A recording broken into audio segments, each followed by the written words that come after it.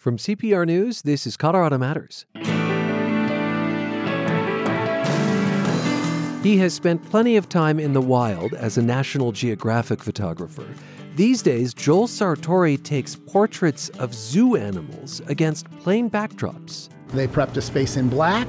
Hippo shifted in. He ate some apples. He ate some oranges. He pooped all over everything. Then they let him out. Pretty cute, but there's a strong conservation message. Sartori's in Colorado this week for his massive worldwide Photo Ark project. Then she bought a house with a lawn, except our front yard is south-facing, and so it just gets blasted by the sun all day long. We could not keep it alive for the life of us. So she ditched the grass and planted a more Colorado-friendly garden. Turns out September's a great time to do that. Are you planning to take advantage of Colorado's supercharged EV discounts? If you're in the market for a new electric car, consider donating your old one to Colorado Public Radio. You get a new car, we get your old car. And the proceeds from your tax-deductible donation mean we all get great programming.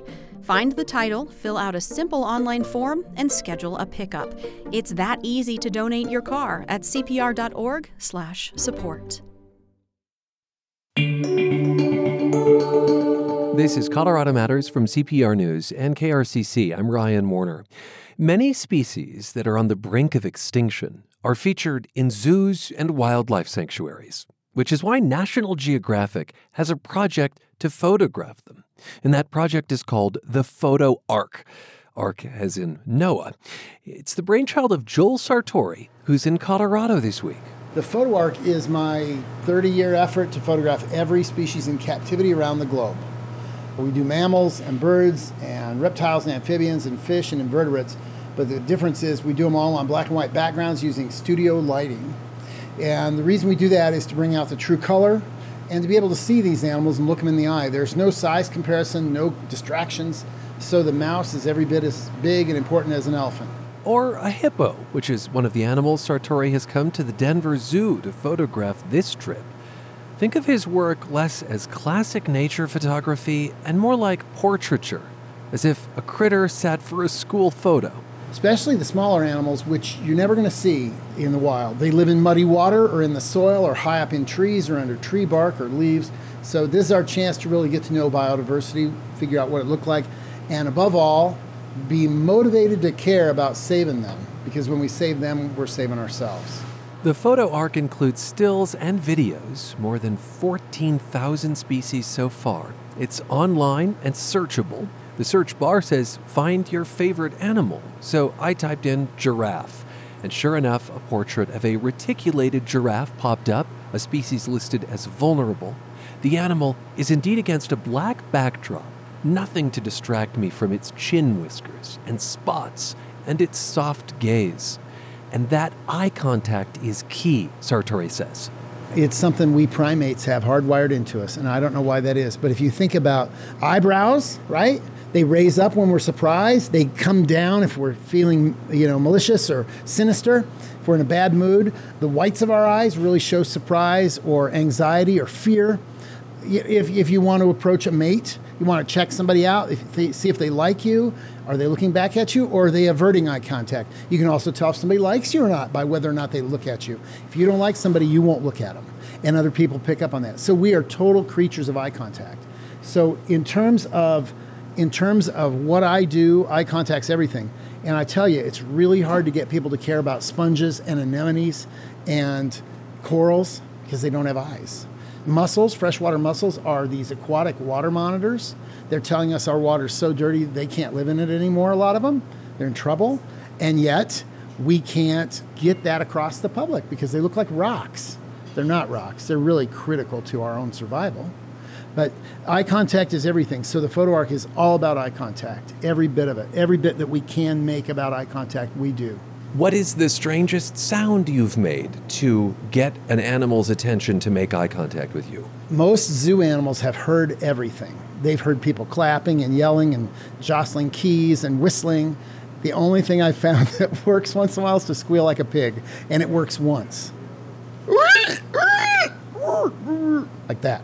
It works one time. I got an Arctic fox to look at me with his head tilted, like your dog, when it hears a weird noise, by doing that one time, because most of these animals have heard it all, but they haven't heard that.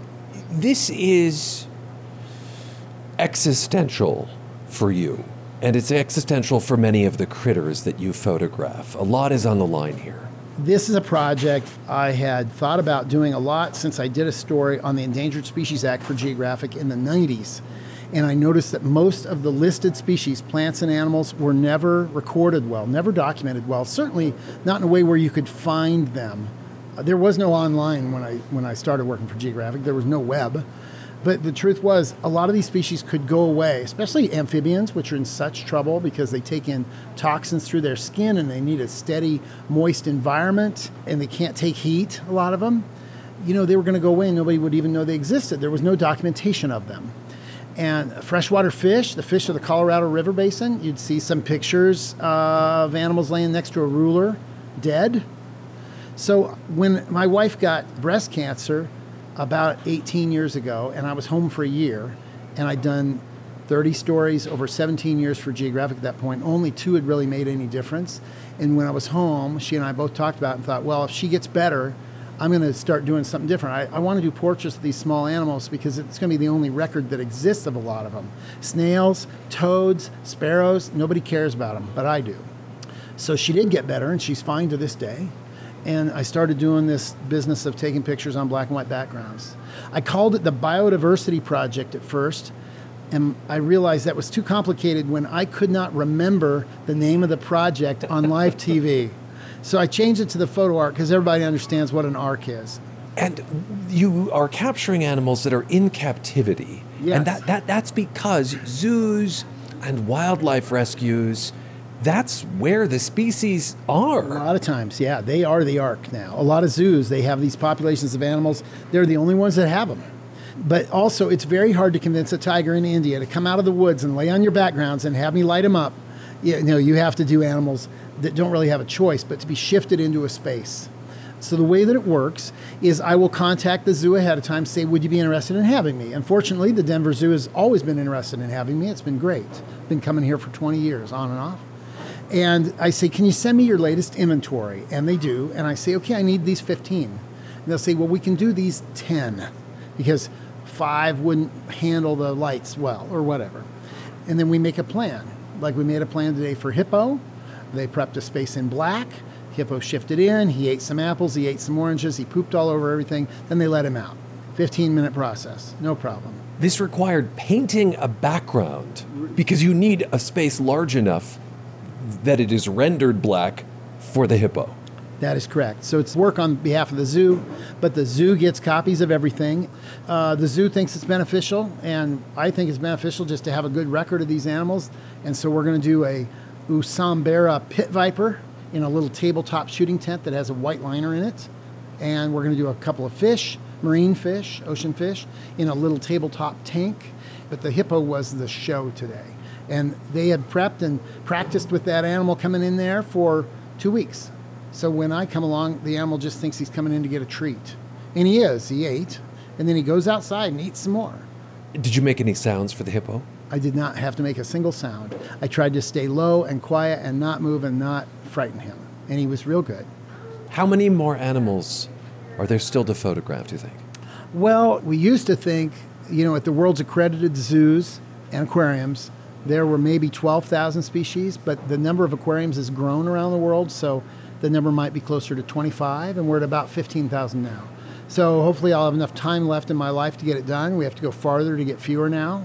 I also worked at a couple of wildlife rehab centers while I was out here, but in terms of where I am in the project, a little bit more than half done. Have any of the species you've photographed gone extinct since you've captured them? Yes, several amphibians and a rabbit that lived in eastern Washington state was driven to extinction. And others are right on the cusp.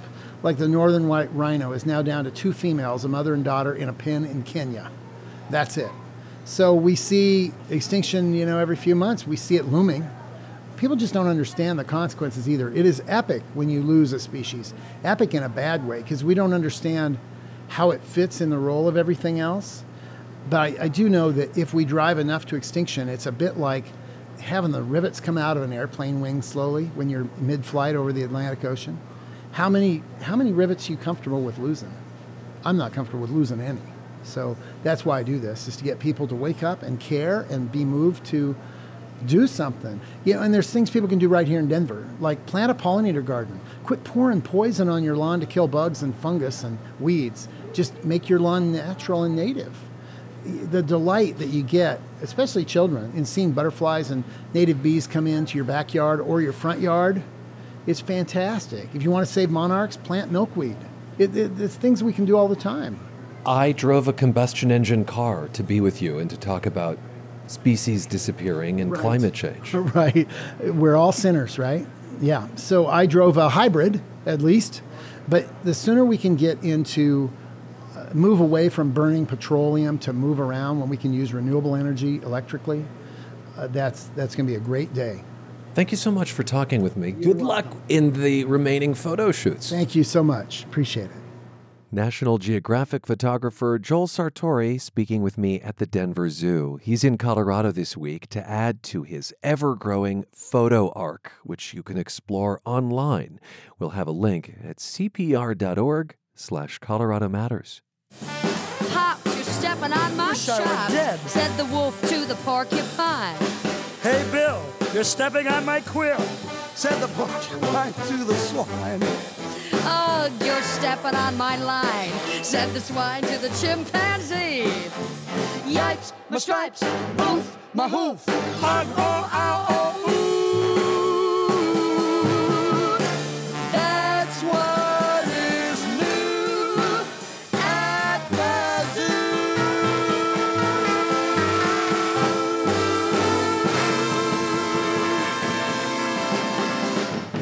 Oh, I just love that tune from Mel Torme and Margaret Whiting. Now, our guest mentioned the power you have to save species, specifically planting a garden that attracts pollinators and harmonizes with Colorado's climate. So coming up, how to get started on exactly that. You're with Colorado Matters from CPR News. CPR Classical plays the great works all the time. Now, hear them nonstop, every Saturday afternoon at 1. Music that stood the test of time. The works the world should know. I'm Jesse Jacobs. Join me for Essential Saturdays 1 to 5. You can ask your smart speaker to play CPR Classical. It's Colorado Matters from CPR News. I'm Ryan Warner. When Jessie Myers looked out her window in Thornton, she saw a kind of personal battlefield. Myers was waging a war to keep her grass green, and she was losing. So we just bought our house last year, and our front yard is south-facing, and so it just gets blasted by the sun all day long.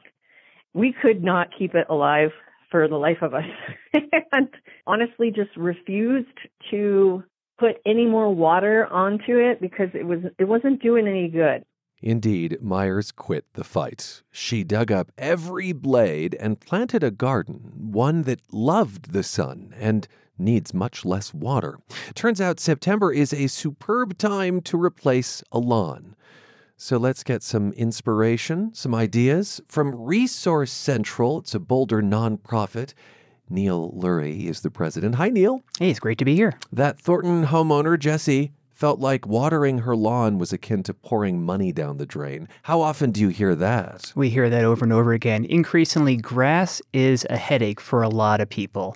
And it's just the reality. Colorado is a dry state. So what we're hearing over and over again is that people in Colorado are ripping out their grassy yards because there's just not enough water to go around, and they're tired of the headache with the grass. So the headache is financial, the headache is the constant disappointment when it gets dried out. What else is the headache? Well, I think there are three real things that are coming to mind. The first is the fact that there is a gap right now in terms of the amount of water available in Colorado. The demand for water is significantly greater than the supply. Our collective headache. Our collective headache. On the Colorado River, yeah. Absolutely. So people are looking at what can they do to make sure that they're part of the solution, not part of the problem. The second thing is that water rates are going up year after year.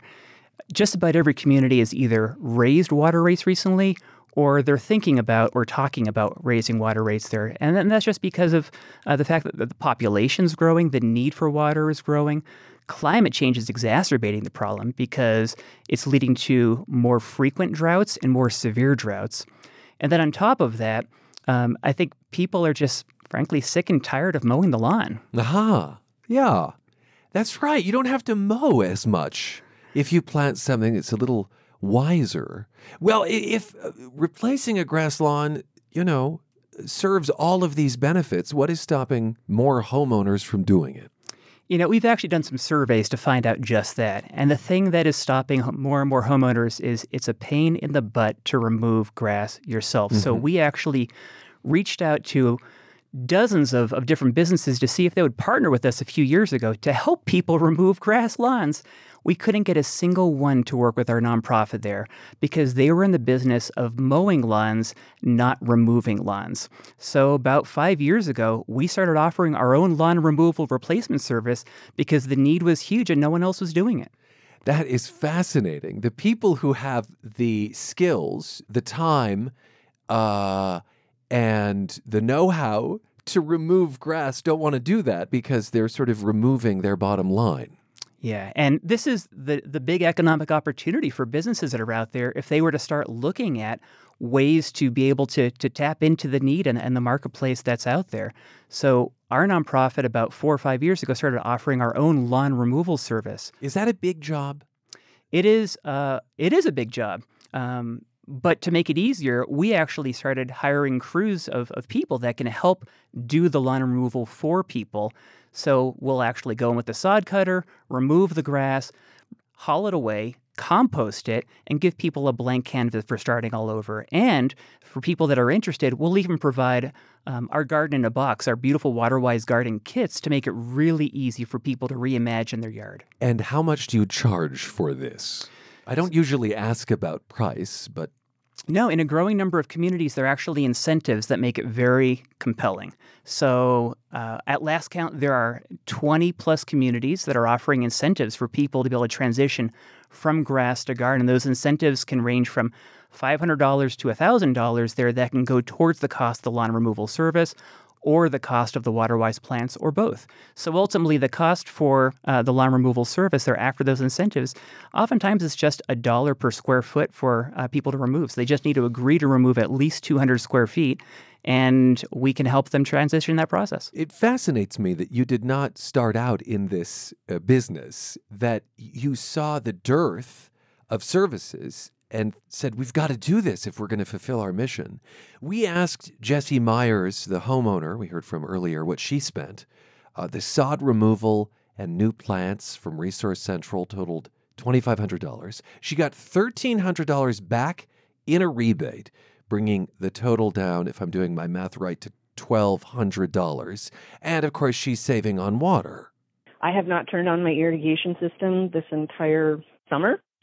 Just because the rains have been heavy enough to sustain everything, and they're all thriving very well, and it's beautiful, and my neighbors love it, and people that drive down the street, they wave from their cars, and they're like, it looks great. Oh, she mentions the neighbors. It does make me wonder, do homeowners associations have rules against replacing a lawn like this? There are more and more people that are demanding that they are able to help be part of the solution of conserving water. So when homeowners reach out to their HOAs, oftentimes there are ways to be able to move forward where they can plant their own Waterwise gardens. So there are laws to help protect people with that process that HOAs can offer design guidelines, but they can't prohibit the planting of Waterwise solutions. So that is a growing trend throughout the whole state. Okay, you mentioned that in addition to tearing up the traditional grass and composting it, helping people compost it, that you can provide them with a kit, essentially, for a Waterwise garden. I'm just curious what some of the plants are, or maybe even alternative grasses that are in that kit. Here's what we found out. If it's easy for people to be able to pursue a Waterwise garden, they'll do it. If it's complicated, they won't. So to make it really easy, we started a program called Garden in a Box about 20 years ago, where we provide usually about 1 to 2 to 3 dozen different water-wise plants. That can include Rocky Mountain columbines, pinsimins, others they just sip water. They're beautiful. And we provide plant-by-number designs, so it makes it really easy for people to lay it out so that they can have a water-wise garden in no time. The whole process is super easy. People can select their gardens in the month of March or in the month of June, July. And those plants are available for pickup in the planting season in May and in September. And September is a great time for planting. Well, I was just going to ask you about this time. Why does this time suit this activity? The warm soil really helps stimulate root growth. There's less transplant shock. The plants get a great start, and they have a bigger debut in the springtime. A bigger debut. Oh, I love how you've put that. My guest is Neil Lurie. He's president of Resource Central. It's a Boulder nonprofit that helps homeowners pull up their lawns and plant more efficient gardens. You know, each lawn replacement can save a few thousand gallons of water a year. Can that make a difference in the West's water shortages, or is this a drop in the bucket compared to, say, agricultural use? Everyone needs to be part of the process. The reality is, if we have to just keep on waiting for someone else to be conserving water before we start conserving water, it's never going to happen. So those changes, transitioning from grass to gardens, really do add up. Each water-wise garden uses about half the water of traditional turf grass lawns. So people can really feel the pride of being part of the solution, reducing their water usage. And collectively, just this year alone, we've had more than 10,000 people either plant a water-wise garden, remove a portion of turf grass, or upgrade their irrigation system to be watering at the optimal level. This is by far the most we've ever seen, and I think it just really reinforces the fact that people want to be part of the solution. You think there's something of an awakening going on? There is a huge awakening. There is a massive trend that is ramping up here in Colorado where people are saying, I don't want to just simply bury my head in the sand about the Colorado River and the climate crisis. They want to be part of the solution there. Or bury their head in the sod, as it were. You can take that joke, Neil, out of this studio if you'd like. Well done. What about pollinators? So water-wise perennial gardens, like our Garden in the Box kit, are perfect for attracting pollinators like butterflies, hummingbirds, beneficial honeybees. And it's really joyful to be able to go out in your yard first thing in the morning and just enjoy seeing all these pollinators coming to your yard. There's so many people tell me over and over again, they never had a chance to meet their neighbors when they're mowing their lawns, but it becomes a conversation starter when people are walking, their dogs are walking on by. They see all the pollinators, they see the people enjoying the beautiful flowers, and it really builds a sense of community. Thank you so much for being with us. I appreciate your time. It's my pleasure. Thank you. Neil Lurie, president of Resource Central, a Boulder nonprofit that helps homeowners pull up their lawns and plant more efficient gardens. And Colorado Matters continues into the next half hour with a campaign to increase life expectancy in Indian country. I'm Ryan Warner. You're with CPR News and KRCC. You expect context from CPR News, but sometimes the news won't wait. Sign up for the Lookout Daily email from CPR News, a rundown of important fact-based reporting in your inbox every day. And when major news breaks, you'll also get Lookout alerts. Sign up at cpr.org/lookout.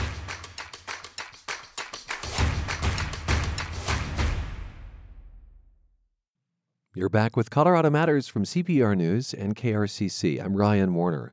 Many serious injuries and deaths are preventable, and it may come as no surprise that these unfortunate events strike some communities harder than others, which is why Consumer Product Safety Commissioner Peter Feldman was just in Colorado. We're also going to talk about connected toys and his stern letter to Mark Zuckerberg.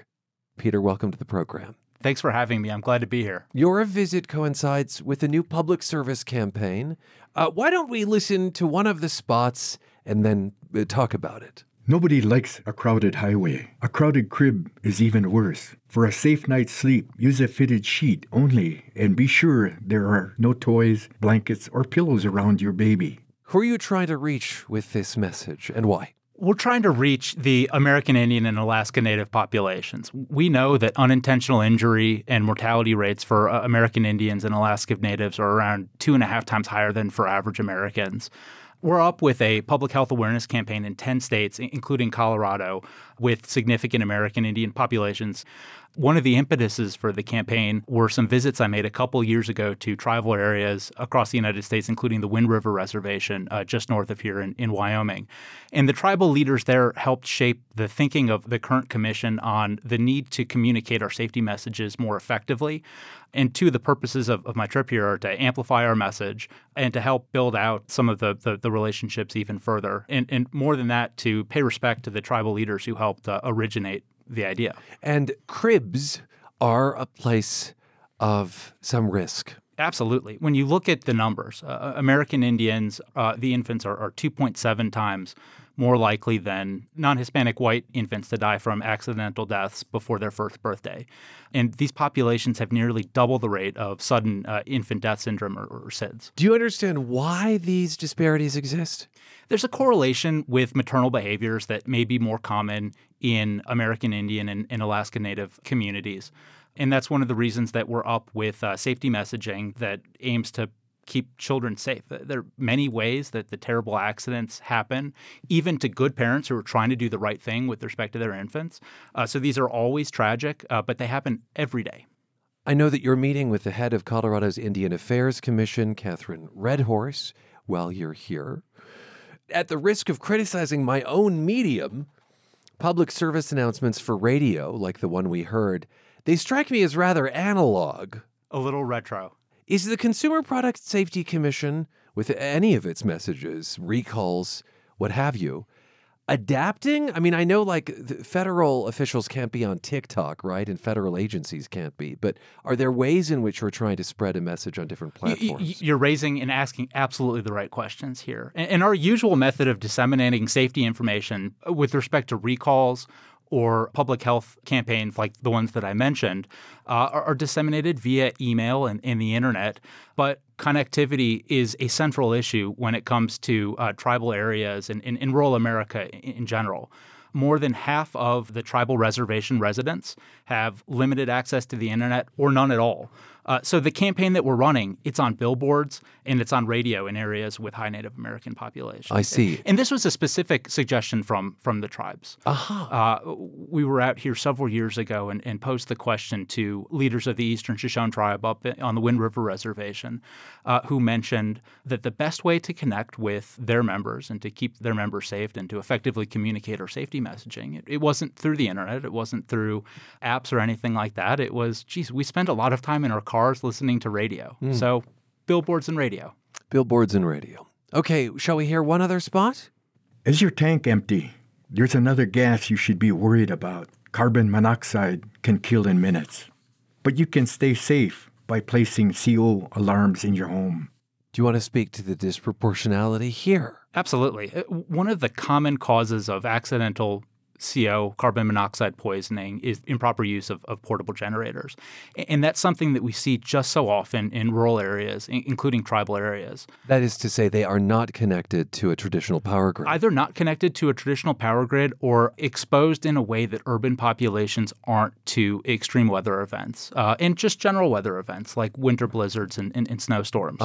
So during power outages that are caused by storms or just spotty electrical connectivity, it just increases the risk profile.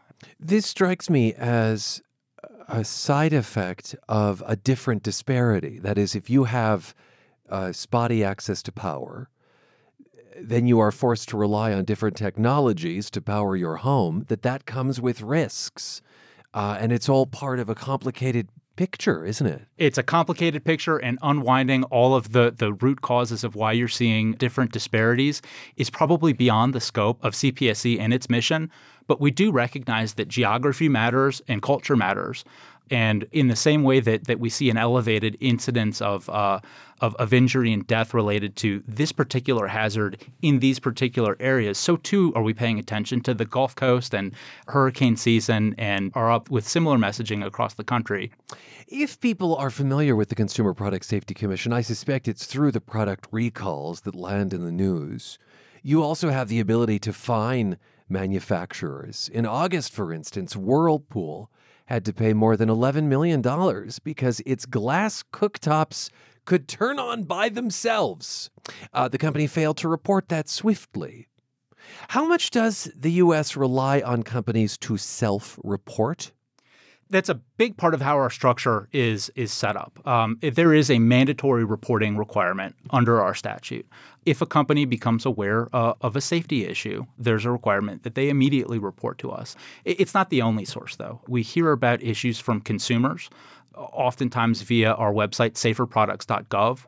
We also work very closely with states and our nationwide network of safety inspectors who coordinate with hospitals, for instance, that emergency rooms do provide fairly timely data about the injuries that they're seeing that are tied to specific injuries. There's that pipeline, in other words, of information from emergency rooms. There are several pipelines, but mandatory reporting from companies that is specifically called out in our statute. And when companies fail to meet those obligations, and it's an obligation, it's not a voluntary reporting, that's when an agency like CPSC is on the field with civil penalties, and sometimes significant civil penalties, and in instances where that conduct crosses the line into knowing and willful. For instance, knowing you've got a problem and concealing it from us, we're on the field with criminal penalties as well. Uh-huh.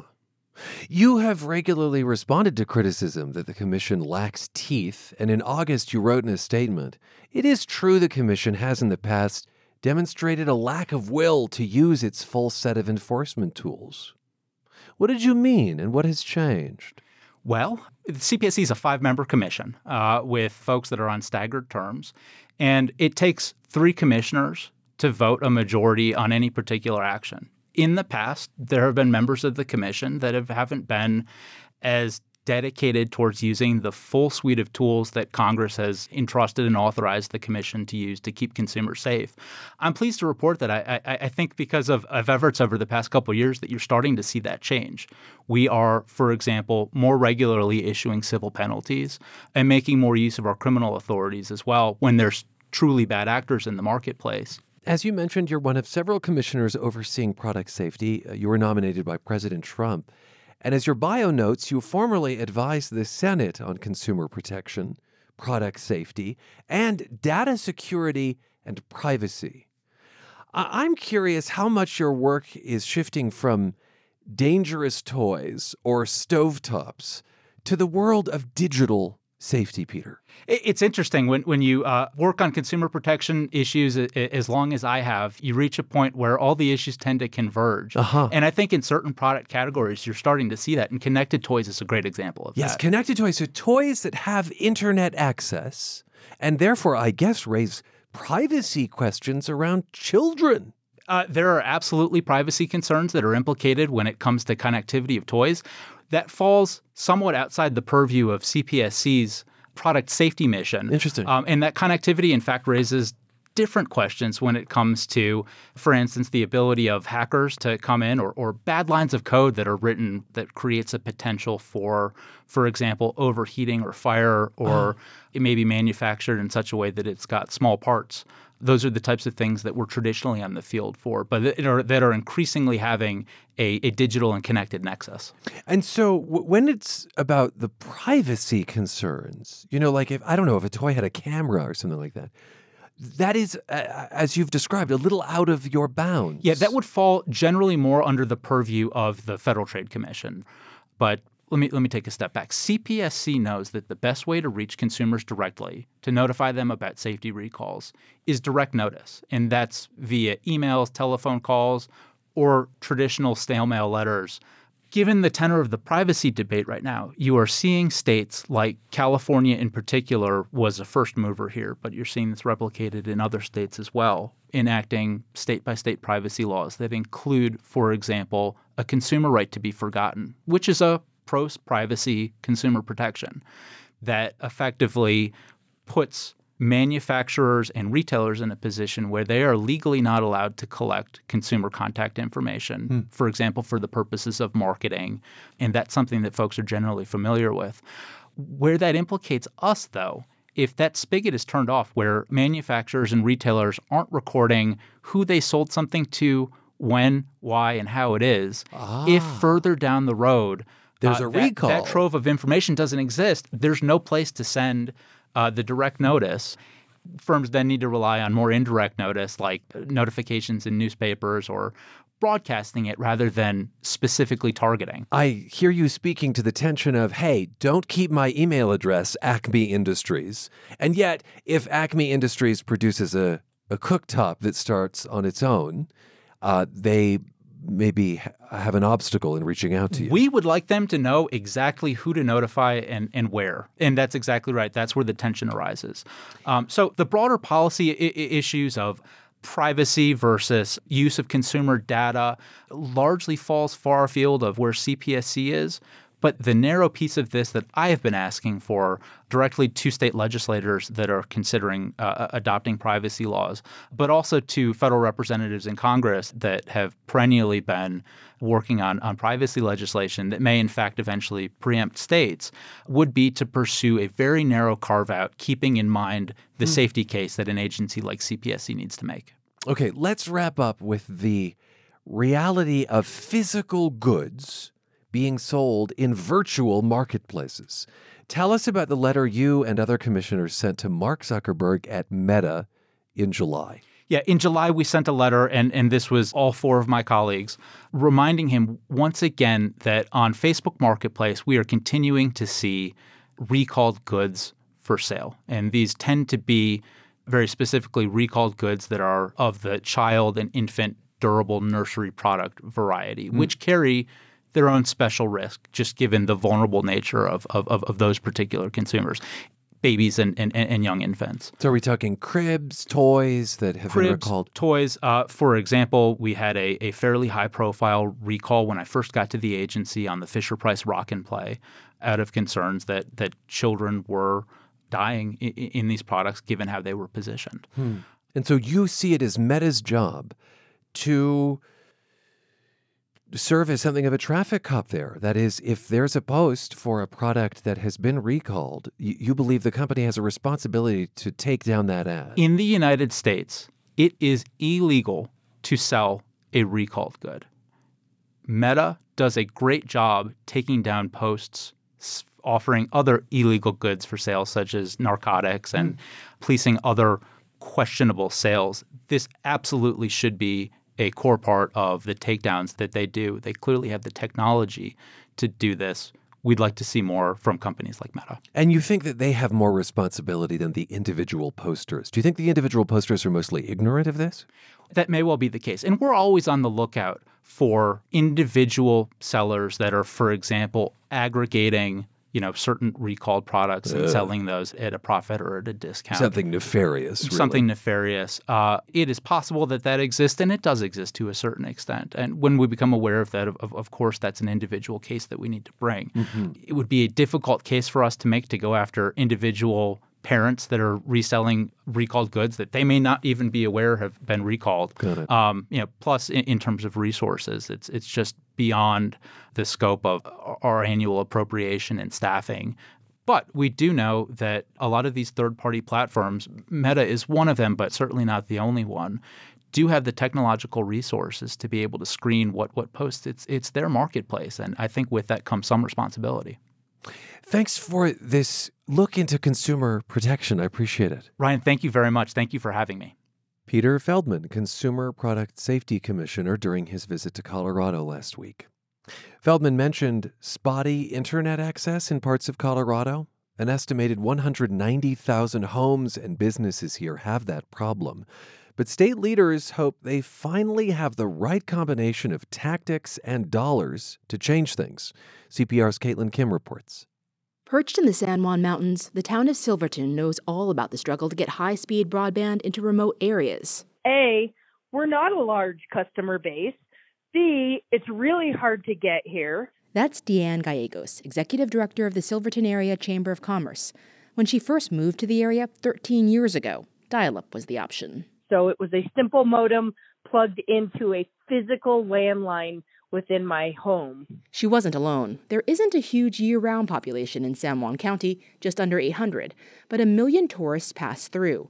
It's just one of the reasons reliable high-speed internet is important. The constant conversation for how do we grow our future, how do we grow our population, seem to always center around reliable internet service and hopefully someday having access to high-speed internet service. Trying to get high-speed broadband has taken almost a quarter of a century. In 2000, the first attempt to get fiber got within 16 miles of Silverton before funding dried up. Over 10 years later, with more money, helicopters were used to put fiber lines alongside electrical lines to try and connect Silverton. But Gallegos says even that fell short. That got laid all the way just outside of town. And now we as a community are responsible for figuring out how do we tether to that amazing opportunity that's just right side out of our town. It's a literal embodiment of what many call the last mile problem. Democratic Congressman Joe Neguse. For so long, we have struggled to convince providers to build that last mile. Especially in hard-to-reach places. Despite past promises that failed to deliver, Neguse sees a brighter future thanks to $826 million that's coming to Colorado from the 2021 infrastructure law, which included money for broadband accessibility. He thinks it'll be a game changer. Because now the federal government, by virtue of the investments we are making, will ensure that that last mile is connected. And that investment doesn't just come from the Infrastructure Act. Many communities and the state dedicated some of their COVID relief dollars to broadband expansion as working from home, online school, and telehealth expanded. But as past attempts have shown, money has been just one obstacle to spreading broadband across the state. Another has been figuring out who to work with. Early attempts focus on big internet providers to do the work. Democratic Senator Michael Bennet. We kept subsidizing the largest telecommunications companies in America and said to them, to the tune of $50 billion, please go out there and build broadband for the American people. And they never did, especially in rural America. It wasn't cost effective, even with government money on the line. Hinsdale County Commissioner Greg Levine says big companies like CenturyLink didn't give communities what they needed. Rather, the communities got what they got. We were like peasants, just begging for scraps. And why no providers were willing was that we're just not a market share. It's not a profitable market. Our little teeny community, it doesn't attract big companies. And there could be barriers to luring smaller companies to the market. For example, CenturyLink didn't give other providers much access to the lines they used taxpayer funds to put down. The way one person described it, CenturyLink built a 20-lane broadband highway, but only 2 of those lanes were open to other providers. CenturyLink did not respond to a request for comment. Still, Levine says they were able to get another provider interested by using a financial incentive. I hate to say it, subsidizing them, giving them a whole lot of money to come in and give us a 20-year contract. Bennet says the ability of local leaders to get things done was something he saw early on.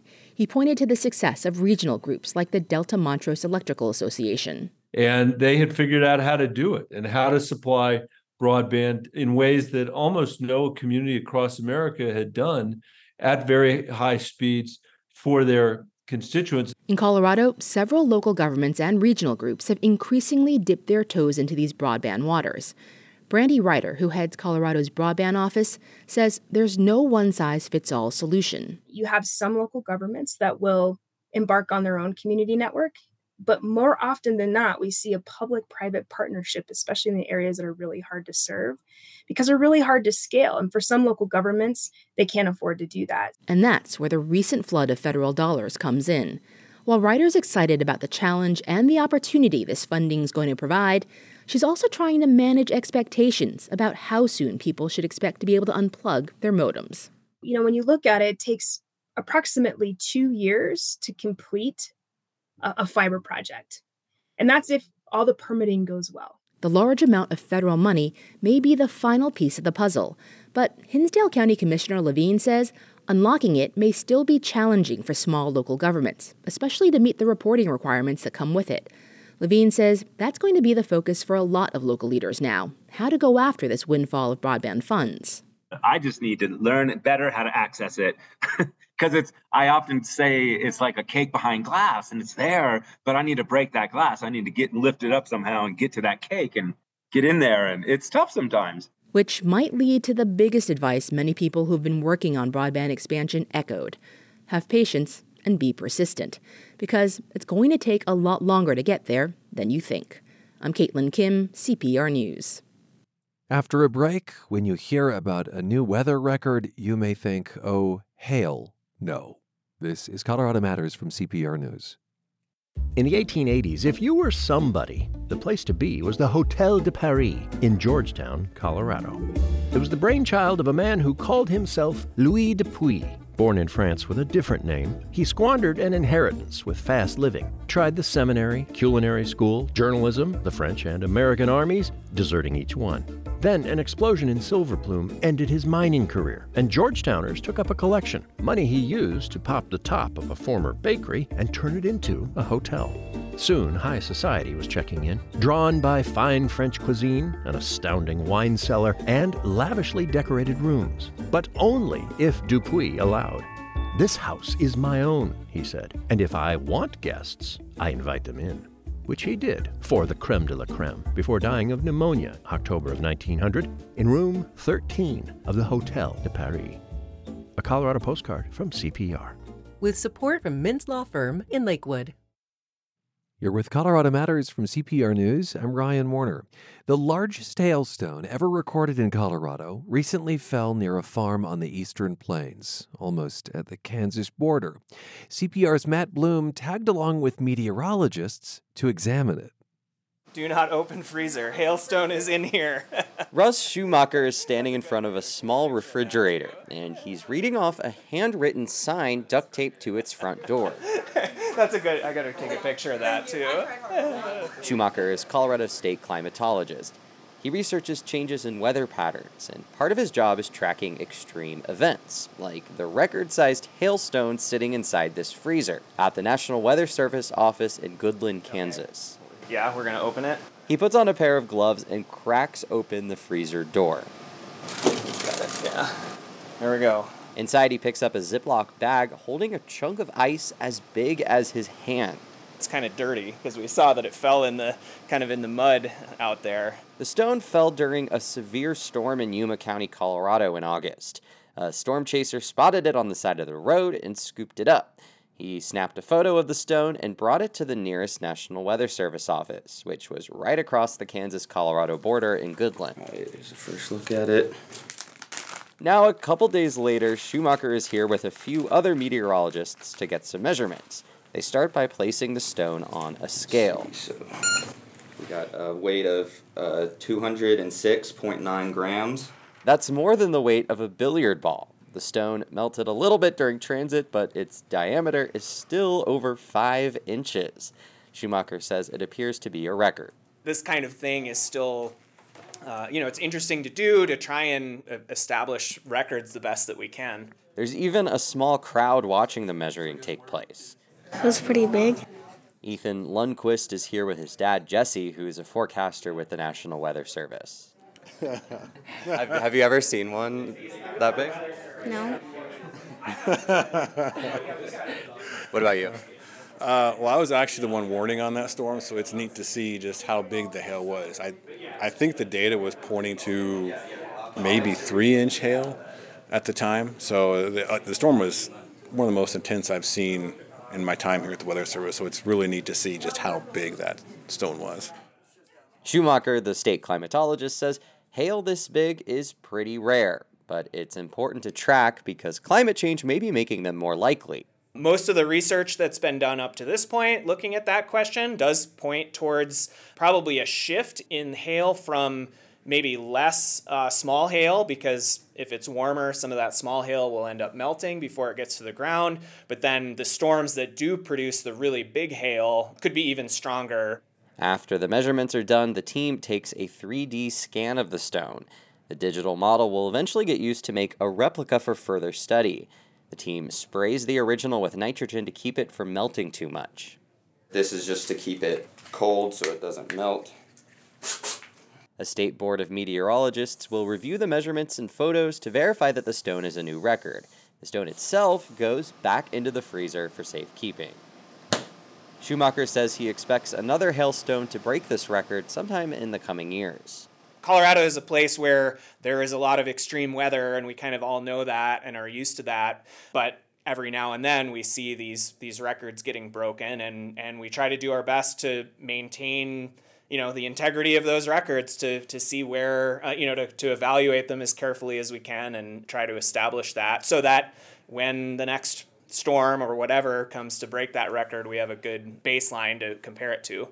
If you find a shockingly large chunk of hail, you can get in touch with the National Weather Service to see if it can challenge the new record, too. Keep it in a plastic baggie in your freezer, and Schumacher and his team might come measure it. Just make sure to wait until a hailstorm is finished before heading outside to scoop it up, or at least wear a helmet. I'm Matt Bloom, CPR News. And you can see photos of the hailstone in question at cpr.org.